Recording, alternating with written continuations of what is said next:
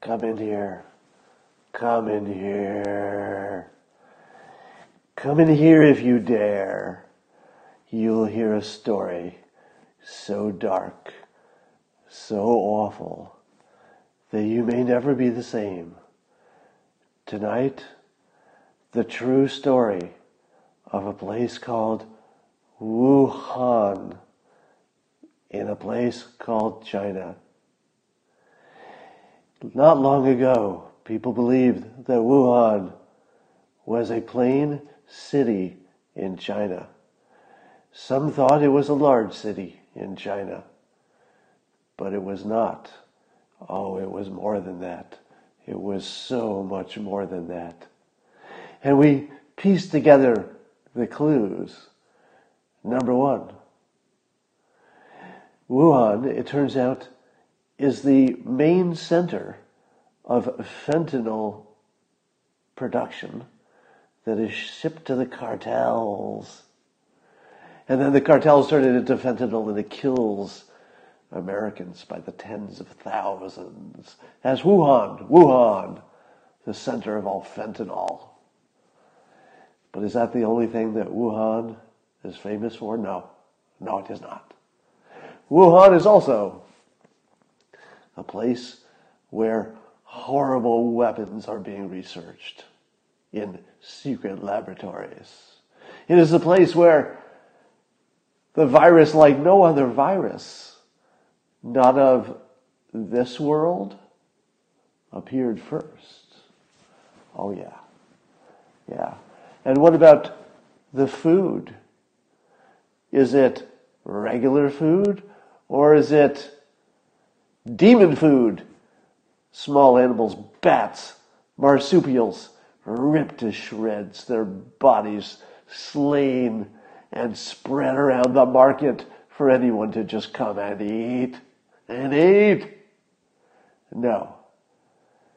Wuhan is not just a city in China. That's the cover story. Wuhan is, I think I have made the case, a portal to hell. You think those 20 million Chinese phones that suddenly got deactivated, do you think they're still in this dimension? No. That was the price. There was a price to pay for stopping the plague that came out of the portal from hell. And that price was a sacrifice. 20 million Chinese citizens in Wuhan were sucked back into the portal, into hell forever. And that is the story of Wuhan. Scene. Alexa, turn on studio.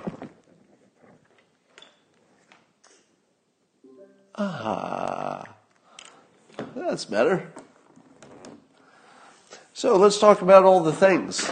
Excuse me while I grab my notes. Don't go anywhere. I've got two whiteboards to get past. Yeah, double whiteboards. That's right. You heard me right. Microphone back on. Back in action. All right. Did you see the President's task force press conference today? It was a little bit short, a little bit brief, took no questions, which was perfect. So I think the President nailed it today with his press conference. He'd already answered too many questions earlier in the day. So he kept it short, and I liked it. What I really liked about it is that when it was Stephen Hahn, FDA head, came up and started talking about, I guess today they approved an at-home test. What? An at-home test. Now you can't get it unless your doctor orders it, so there's not enough to go around.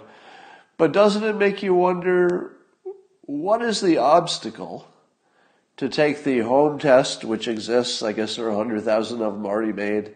It's approved, FDA approved, and I think they mail it to your house. You do the sample yourself, swab your nose or something, and then you just mail it back, FedEx, and you have an answer in like a day.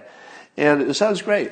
But my question is, in the context of an emergency, What is there that we can't get done in 30 days? I'm just curious. If we wanted to ramp this home testing thing up from 100,000 to 10 million or whatever, and we wanted to get there really quickly, probably need more than that. Probably need, I don't know, 100 million. What would it take to go from where we are to 100 million of them fairly quickly? Because I can't think of anything that we couldn't get done in about a month. And he said it would take maybe 4 months to ramp up, and that was only going to be another 100,000. So just a drop in the bucket. So it can't be because of lack of money, because this would be so important that if you could ramp it up and all you needed was more money, well, we could get the money almost instantly, right? It can't be about physical facilities in terms of, rent and real estate, because again, it's an emergency. So if we needed to find 25, warehouses to quickly turn into little factories to make this, I feel like we could do that in a week, right? Because everything's just sort of sitting around idle. People would step up. They'd say, yeah, you can use my building, whatever. So what is it that's holding it up? Is it just supply in terms of some of the raw materials? Is it the swabs and the little cotton tips, the little containers? Is that all? Because I'm trying to think what in the world would take 4 months in an emergency? Because this could actually be the most important thing. If you could test everybody at home and have an answer in a day, I feel like you'd be on top of the virus pretty quickly. So just a curiosity, I would love more visibility on what it is that's holding it up, and maybe there's some way we can help. Who knows? Stefan also said that there are a whole bunch of therapeutics, and some of them sounded pretty promising. Everything sounds promising until it isn't. I think at this point, our hopes and dreams for something as simple as hydroxychloroquine plus azithromycin plus zinc, if it works at all, yeah, of course it would be in the early stages, but if it works at all, I feel like we'd know it by now. Like we wouldn't be wondering. We'd say, oh yeah, it's just so obvious.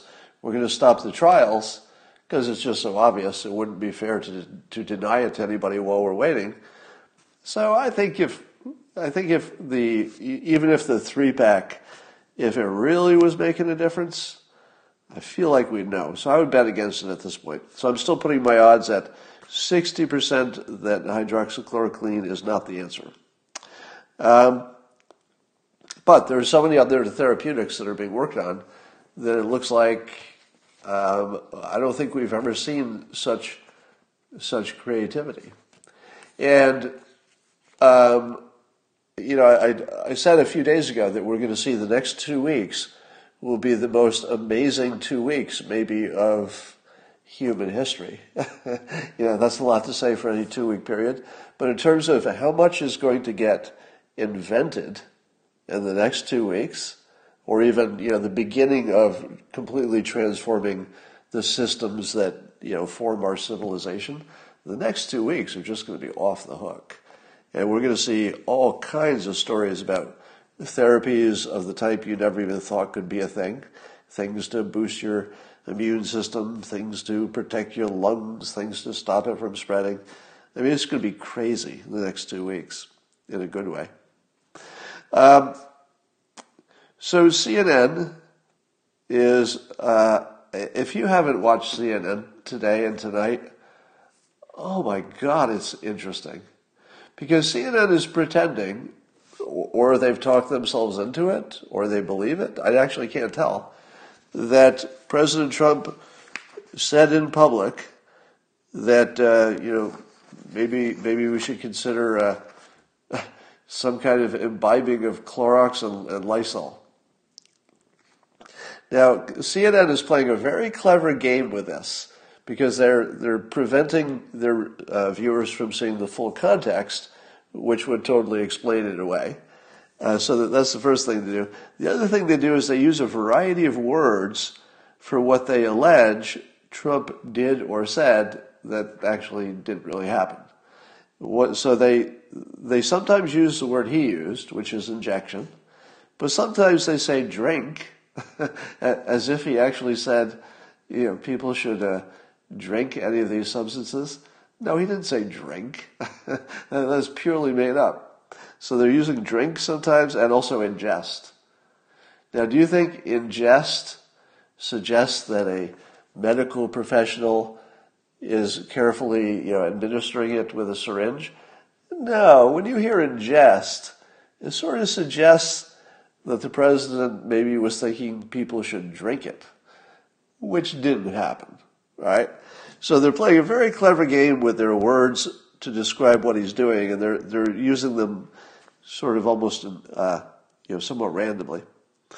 And you'll never see anybody at CNN answer this question, which is, who really thought the President of the United States was suggesting Lysol and Clorox to scrub the virus out of people's body?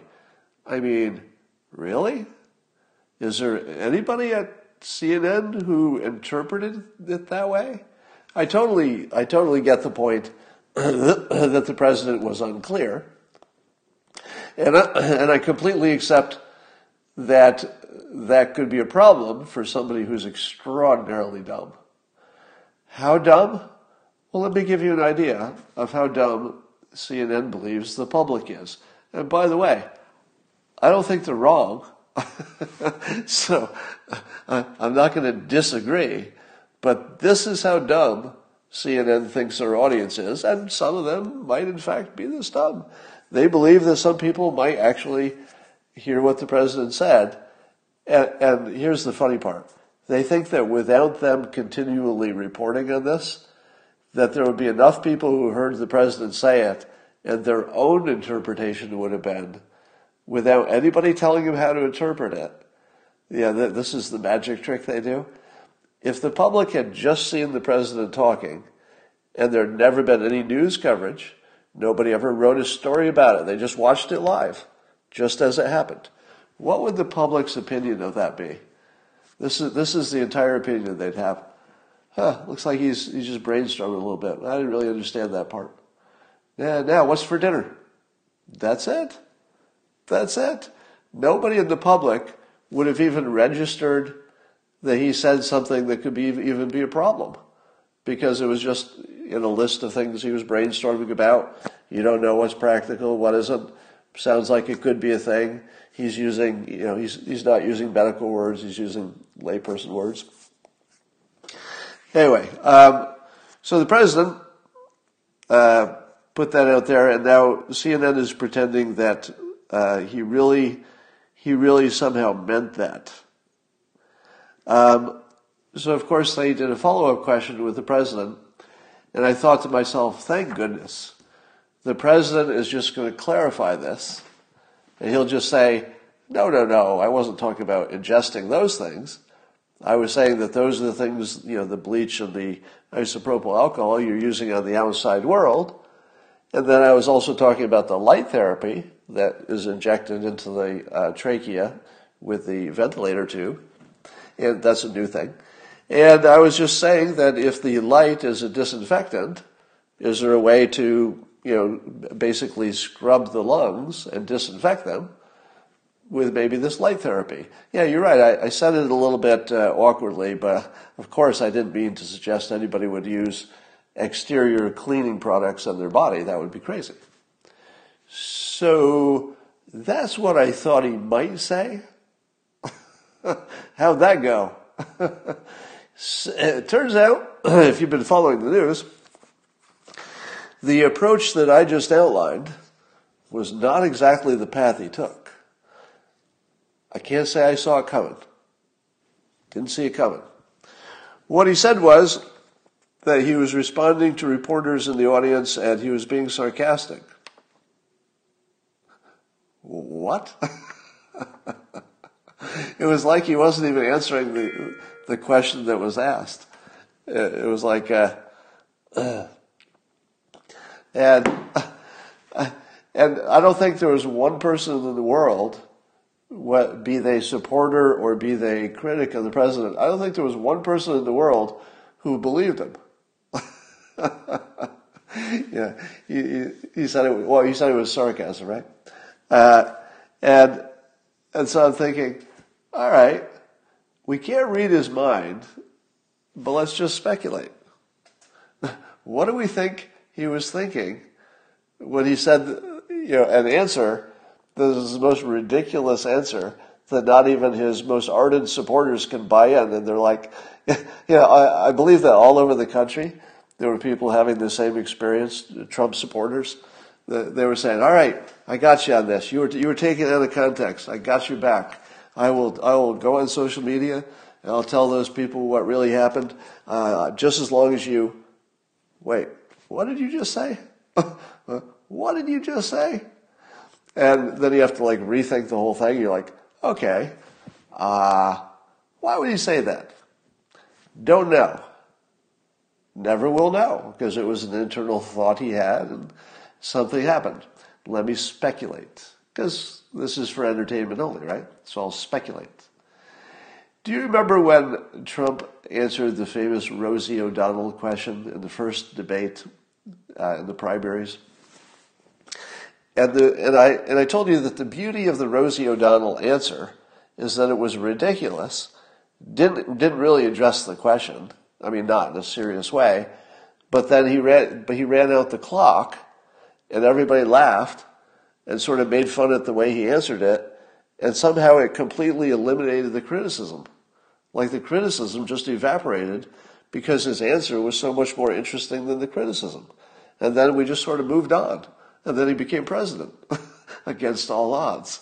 And I remember that was the moment that I literally stood up and said, I wonder if he can do that again. Meaning, is this a reproducible thing? Can he just own somebody in real time, like that hard, with doing something just ridiculous? And it turns out he can. He can do it a lot. So here's my speculation. I wouldn't, die on this hill being true, but it makes sense to me. I think he said to himself, what is my alternative? Think about it. What was the other thing he could have said? If he had said any version of what I said, that's all we'd be talking about. We'd be running his clip, and they'd show what he explained, and then they'd show what he said, and then they'd leave stuff out so it would look like he didn't say what he explained he said, because they would take the context out. Then the pundits would lie. They would say, no, you didn't say that. You really said this. I heard it with my own ears.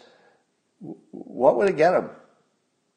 If he had told what I think is the truth, which is that he was talking about disinfecting the lungs directly with, either UV light, or it could have been a gas, because it turns out that there are some situations in which there's something like, hydrogen peroxide gas or something. So there are therapies suggested by smart people, scientists and doctors and stuff, that involve some kind of gaseous stuff pumped into your lungs to do something. So the president was speculating. But imagine trying to explain that. It would just be a complete nightmare and a distraction, because that's all he'd be doing. It's like, no, I meant this. And then CNN would say, no, you didn't. Look at the quote we took out of context. That's proof that you didn't mean that. Now you said something crazy about drinking Clorox, and we caught you in a lie about it. Bam. He didn't have an alternative route. So my point is, the president was completely trapped. Because simply talking about the topic was bad for him. The more they talk about it, the more they've got a tape, the more they can compare what he said, look for these tiny details that are different. It would just be nonstop pecking him to death on this topic. So like the Rosie O'Donnell trap, where his campaign was over, he was in a corner. There was no way he's getting out of this question. And then he does, right in front of your eyes, like Houdini. And so we saw him being trapped by the media, and then he says, I was being sarcastic. And then they say, I really don't know what to do with that. Do you see the weird genius of it? And again, I don't know if that was his thought process. So I can't tell you for sure it was genius, but I will tell you that he has extra tools. And among his extra tools is the fact that he will use nuclear grade bullshit to run out the clock. So I believe he just ran out the clock and said something so ridiculous that they didn't even know what to do with it. Just like the Rosie O'Donnell comment is so ridiculous that a standard news person or pundit can just sort of report it because you don't even know what to say about it. It's just so weird because it's so obviously not true, and you know it's not true, but as long as he acts like he means it's true, there's no follow-up question, right? What's the follow-up question once he says it's sarcasm? There's no follow-up question. That's the end of it. And then he goes on to something else after he runs out the clock. And I'm thinking to myself, I don't know how planned it was. I just know that he managed to pull a rabbit out of a hat and turn what was, best case scenario, it looked like it was going to be a terrible, terrible thing. And he turned it into a slightly less terrible thing that's just sort of weird that I think we'll forget about in a week. So, I don't know. Or he just thought people would believe it. I don't know. We don't know what he was thinking. But it was pretty funny. All right, so this is how dumb CNN thinks you are. So Anderson Cooper was talking about this story, and he was talking about how you don't want somebody to hear about these exterior cleaning products and then try to use them themselves. So the worry is that somebody would try to be their own doctor and administer these deadly poisons that are meant for household cleaning. But then Anderson Cooper has somebody on who starts talking about that UV light therapy that is inserted into the trachea to, disinfect the virus. And then Anderson, because he's sort of on a roll, he decides to say that this could be dangerous, to suggest that UV light inserted into the lungs or the trachea, that it might work, because what if somebody at home hears that and they take their own UV light and they shove it down their own trachea into their own lungs and then hurt themselves? Did it sound like I just made that up? Because I didn't just make that up. Anderson Cooper was actually worried that if somebody thought this special far UV light was good for the coronavirus, that they might shove it down their own throat so far that they would be injured by shoving a light down their throat. And while I would not want anyone to do such a thing, I have to wonder if we would miss that person. Would we miss that person? If there was a family member of yours who, of course you love your family, but if a family member of yours died by trying to shove a UV light down his or her throat until he gagged to death or possibly electrocuted himself or herself, would you say to yourself, I'm sure going to miss Carl? Or would you say, well, that was going to happen one way or the other? I mean, the timer was on. I don't think Carl was going to live to 80, if you know what I mean. Carl was going to find a way. It just happened to be today. It was the UV light that got him. He did pretty well. I mean, it was one of those, long ones. He got it about 3/4 down, and it was just the last inch that perforated his bottom of his lungs, but otherwise it was a near miss. Could have worked. All right. One of the things I wonder if the virus models have calculated is, do you think that the virus models have calculated how good young people are at staying away from old people? Have you ever seen a young person who really wanted to spend some time with an old person? It happens. I'm not going to say it never happens. But if you're a young person, how much work are you putting into spending time with old people anyway? And when you do you say to yourself, I'm sure glad I'm spending time with these old people, because that's what I wanted to do today. I wanted to spend a bunch of time with some old people. No, I think more likely people will say, are you telling me I have an excuse not to visit Grandma? Really? I don't have to visit Grandma? This is the best day ever. And I can just say, Grandma, it's not me. It's the Orange Man. Orange Man Bad says, I can't come visit you. Oh, I want to. Aw. Well, I just don't think that the models have factored in just how airtight that separation is going to be if you give the young just a little bit of an excuse. Just a little bit of an excuse. All right. I'm going to teach you some more of the secrets of life. You ready for that? First of all, there's some math of the math of life, I'll call it. The math of the external world. If you don't know this kind of math, and I'm using the word math pretty, liberally. If you don't understand these things, it's going to be hard to succeed in life. And I'll just quickly mention what they are. If you don't know how to diversify your portfolio, or even how to diversify your life, you're going to be in trouble, because diversification just always works. In my case, I diversify my bosses. So I don't have a boss who could fire me, because if I only had one boss, that would be terrible. So I have lots of customers. So lots of my customers can fire me, and I still have a job. So diversify your bosses, diversify your customers, diversify your portfolio. It's one of the most important pieces of math of life you'll ever learn. If you put together your talent stack, I talk about this all the time, it's not just that if you add one talent to the one you have, it's not that you have twice as much. The math of life is that you have something like 3 or 4 times as many options. And every time you add something, it's like your options double. So the math of talent stacks is that they just multiply very quickly every time you add a talent.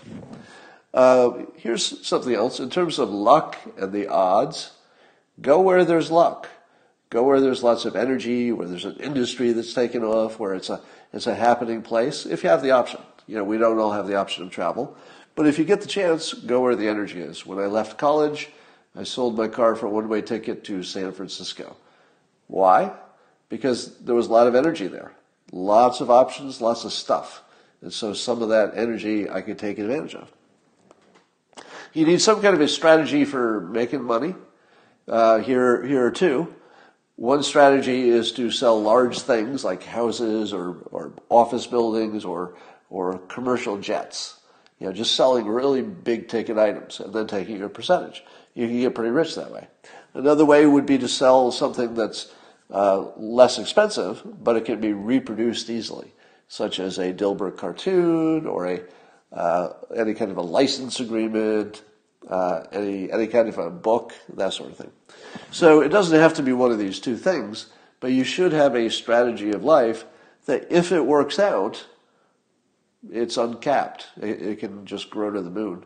What you don't want to do is sell your time, because the math doesn't work.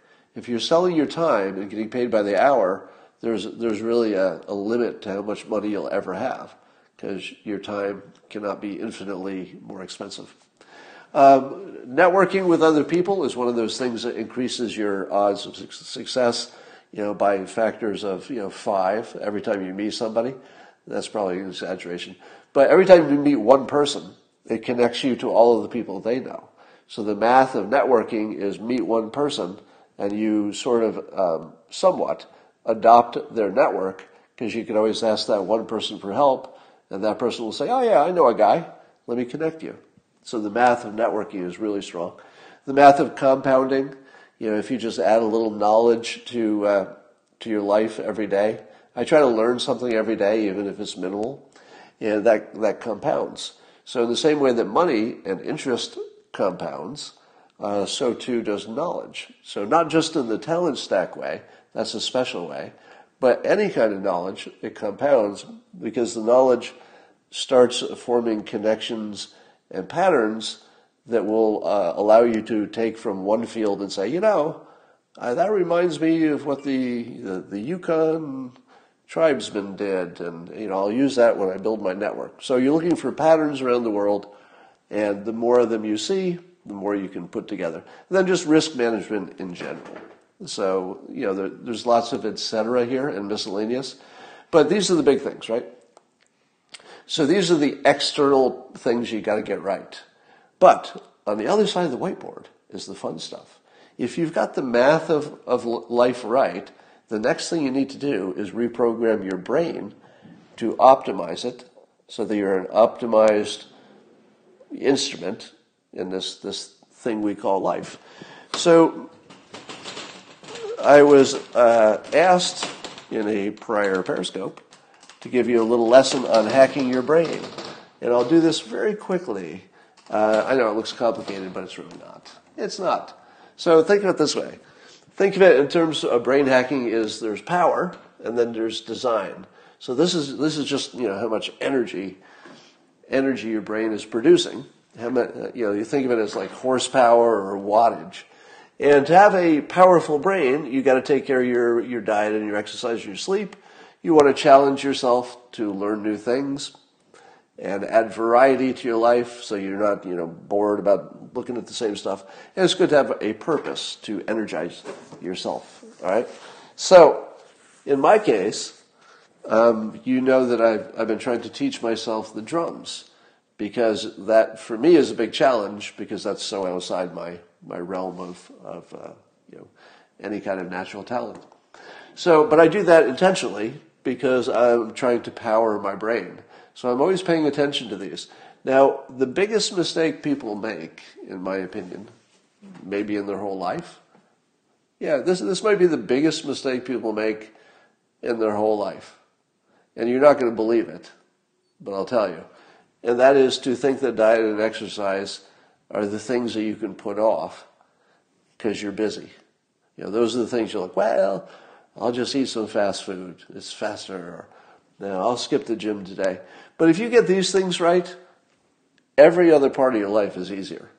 Your job, your romantic life, your health, your brain actually will function better. Just everything's better. So if you don't start here, you're going to be in bad shape.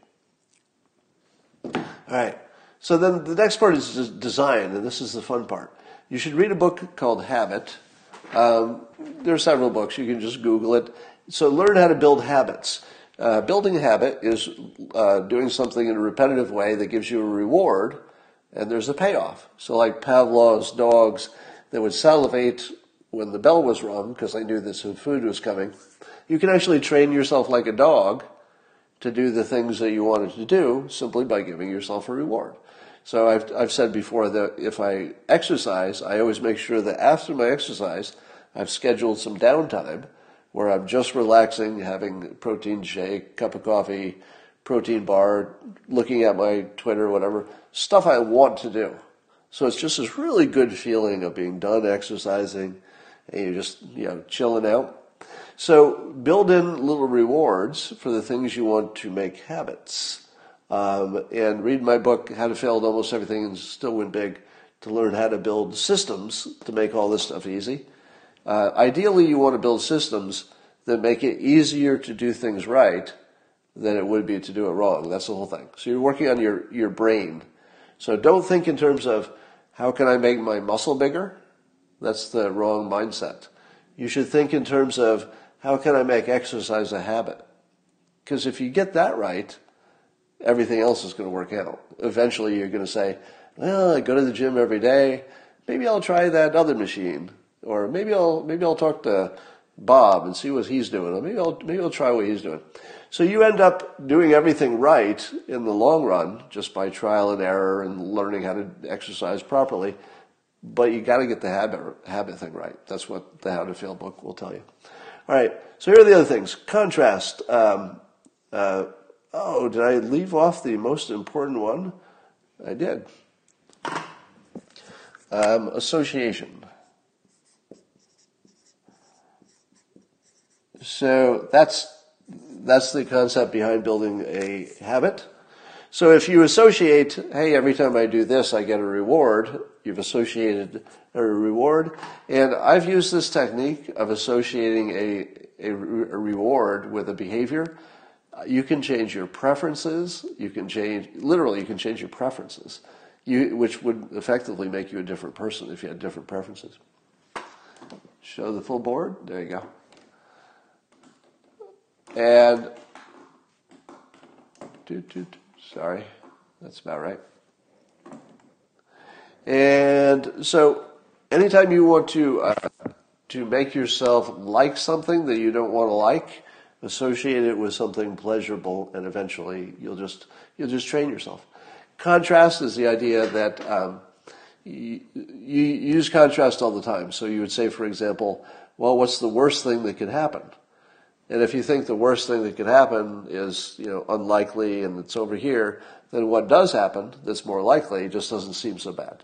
So you probably will recognize the times to use contrast, but if you use it willfully, you can fool yourself into liking something that you didn't like as much simply by thinking of something that contrasts with it in the way that helps you go that way. So you want to focus. Whatever you focus on, the act of focusing on something causes you to tune your mind to notice opportunities. I was walking down the street yesterday, and I found a $20 bill laying in the grass next to the sidewalk, and you might ask yourself, well, how long has that been there? It's a sidewalk. How many people didn't see a $20 bill laying on the ground? But it was old and withered. But I've always expected to find money. Since I was a kid, one day I found a bunch of money by the side of the street. So I told myself when I was a kid to always look for money. And so I do. So if I'm just walking somewhere, it's just a lifetime habit, I'm always looking for money. And you would be amazed how often you can find money lying on the ground if you're looking for it. If you're not looking for it, apparently you don't see it, because I saw a $20 bill lying there, and I don't know how many people walked by before that. So I spend lots of times literally picking up free money, because if you focus on anything, it tunes your filter to just see more of it. So that's a hack. Framing is important. For example, when I say, I told you the trick of, instead of seeing yourself as, this creature in the world that's oppressing you, don't think of yourself as a victim. That's one frame. Think of yourself as somebody who's going to win. And another frame is to imagine that you're a creature inside a robot body, and this is just a game you're playing. And when you're moving your big robot body, this isn't you. This body is not me. The me is inside me, and I'm just telling this what to do.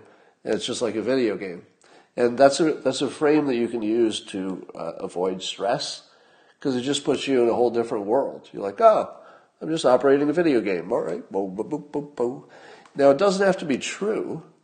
It just has to be an imaginary world that you can put yourself into to get an effect. In other words, you could hack your brain by simply changing your frame. You don't have to believe it. That's the important part. You simply have to spend time thinking in that way to get the result. Yeah, ego death is very important. Your ego is what usually holds you back, because you're afraid of being embarrassed. You're afraid of being rejected. You're afraid of getting fired. And your ego is what makes you afraid, because your ego tells you you're important. The moment you realize you're completely unimportant, because the universe is just particles bumping around, then you can get past those fears.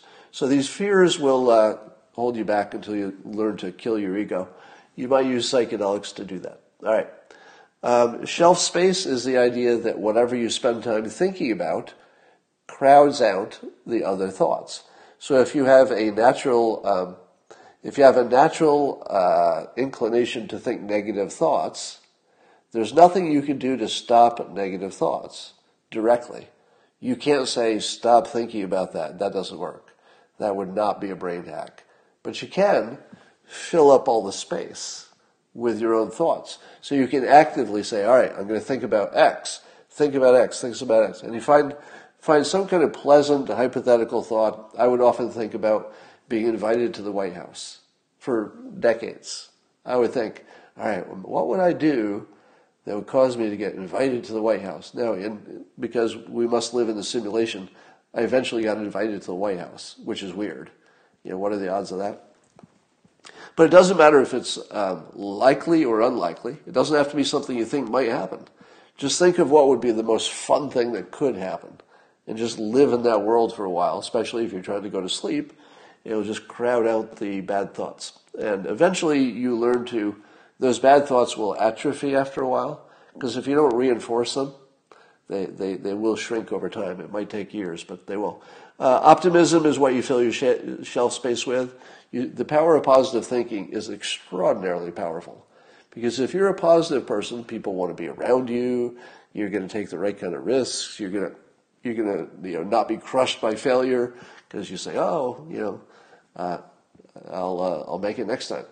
Optimism is partly, I think, something that's natural in some people, but it is my experience that you can totally hack this one. This is one of the most hackable elements in the whole situation. You can simply act like an optimist and you get the same results, and eventually you become one. Right? So I would say that I spent years pretending to be an optimist, and now I am. Because it's just my reflex to say, oh yeah, that's some bad news, but what about all this stuff? There's going to be some good stuff. So you simply build a habit of optimism. You simply say an optimistic thing, or you think an optimistic thing as a rule. If anything negative comes out of your mouth, this is one of the rules I try to follow, as best I can.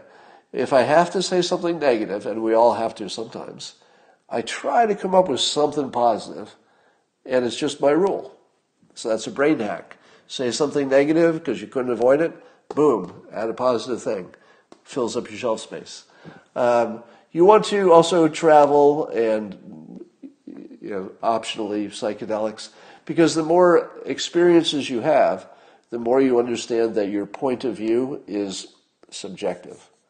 So if you travel, you meet other people who see the world so differently, and yet they can survive and have families and good lives. And you say, wait a minute, why is it that all these people are seeing a completely different reality? They've got a different religion, their beliefs, it's all different, and yet they get along fine. Their life is fine. You really have to experience that to understand how subjective your experience of life is. And of course, the talent stack is a way to hack your brain, because you're adding talents that are unique. You're adding talents that stack well together. They just work together well, and that makes you unique. And that literally is changing the structure of your brain. But if you have the right talent stack, they will also form connections that would not be obvious. Now, an obvious connection would be, let's say you're good at engineering, and then you learn to be a public speaker. Well, it's obvious that those two just go together, but that's all they do. They just work well together. But suppose you learned physics and programming. You probably would have more opportunity to say, nobody's ever done this in programming before, but in the world of physics, they solve a problem this way. I wonder if I could learn something from physics and then take it over to this other field, even as an analogy to sort of brainstorm and then come up with a solution. So a talent stack will allow you to have accidental connections that could be very valuable. And here's the fun part. These are actually like physical changes in your brain. Everything you learn is a physical change in your brain, otherwise it wouldn't be maintained. You need to learn persuasion, the whole topic, because it allows you to see it and recognize it, and then act more effectively. So this is more of a catch-all. Visualizing is very important. You want to visualize exactly what it is that you want. If you want something specific, just think about it, visualize it. You could call this affirmations, the act of writing down and visualizing your goal 15 times a day. You write it down 15 times a day and visualizing it. Very important, because your brain is a visual engine. And so if you get your visual focus on, and this is really related to focus as well. So if you've got a visual element to your focus, it improves your focus, and you get all those benefits. I also recommend having stories of you, which is to cobble together the stories of your life that, in your opinion, would represent you. And you have the option of forgetting the stories that would be inconvenient or you wouldn't like what that did to you. Now, of course, those bad stories may well be part of your current personality. But you can choose to sort of craft yourself into the version you want to be by simply deciding which stories define you. I told you that my stories have me winning against all odds. And indeed, I experience it.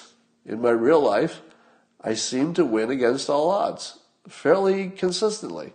Well, like way more than any kind of statistical probability would suggest. I assume it's just, psychological and it can all be explained somehow. But make some stories of you that turn you into the person you want to be. And then, of course, setting your priorities is how you tune your brain to decide what's important and manage everything else. So those are the main hacking techniques. If I thought about it, I could probably think of a half a dozen or a dozen more. But these are the ones I use. And I would say that you're not going to get some gigantic benefit on day one. These are the things that you should find a way to use all of your life. When I became a trained hypnotist, and I could see the actual mechanical, let's say, reality of your brain, that the way hypnotists work is they don't have a belief system. That's important anyway. So hypnosis is just a set of techniques that have been figured out over time, and the hypnotist knows, well, when I do this, I get this kind of outcome. And that's what it is. So that's very much like programming. So, if you're programming a computer, you don't say, well, what will be the motivation of the hardware when it sees my code? It doesn't have motivation, it just executes the code. And a hypnotist learns that the human mind is just like that. The human mind artificially assigns reasons to things, but the reasons aren't real. They're rationalizations after the fact. The reason that the brain did it is because some software was introduced. That's all. Your brain just did what the software told it to do. And then after that you say, well, the reason I did this is because of my priorities and my philosophy and all that, but it's not real. All right. Somebody just said in the comments, this is an amazing chat group except for all the trolls. True enough. All right, I'm just looking at some of your comments to see if any of this was good for you. It looks like some of you got something out of this. Good. Yeah, Norman Vincent Peale was the author of The Power of Positive Thinking that President Trump was influenced by, as was I. And I will see you tomorrow. You know where to find me. Now I don't want to turn it off because I'm getting compliments now. So hold on for a second. I have to read the compliments because as much as managing your ego is important, and I'm very much about being able to turn it down to zero, but it's also good for your motivation and your energy if you do something well and somebody notices it. So I'm actually just sort of enjoying the fact that people were happy about what they saw today. Very motivating. I told you that the one metric in your life that you should track is your energy. So follow your energy. That's the most reliable, guide for where to go. And doing this, the reason I do these periscopes is because I follow my energy. There was no plan beyond that, except I would learn some stuff, I guess. But I do enjoy this tremendously. All right. You're going to have a great night's sleep tonight. You're going to be thinking about all the things. You'll probably try some of these techniques before you drift off. If there's one that you could do that would be the most important to get to sleep, It's the shelf space one. Think about shelf space and then consciously fill it with the coolest thoughts you can think of. Don't worry about what you're doing tomorrow. Don't do the list. Don't think about tomorrow's day. That's the worst thing you can do. Think about some purely imaginary fun thing that might never happen, but wouldn't it be cool if it did?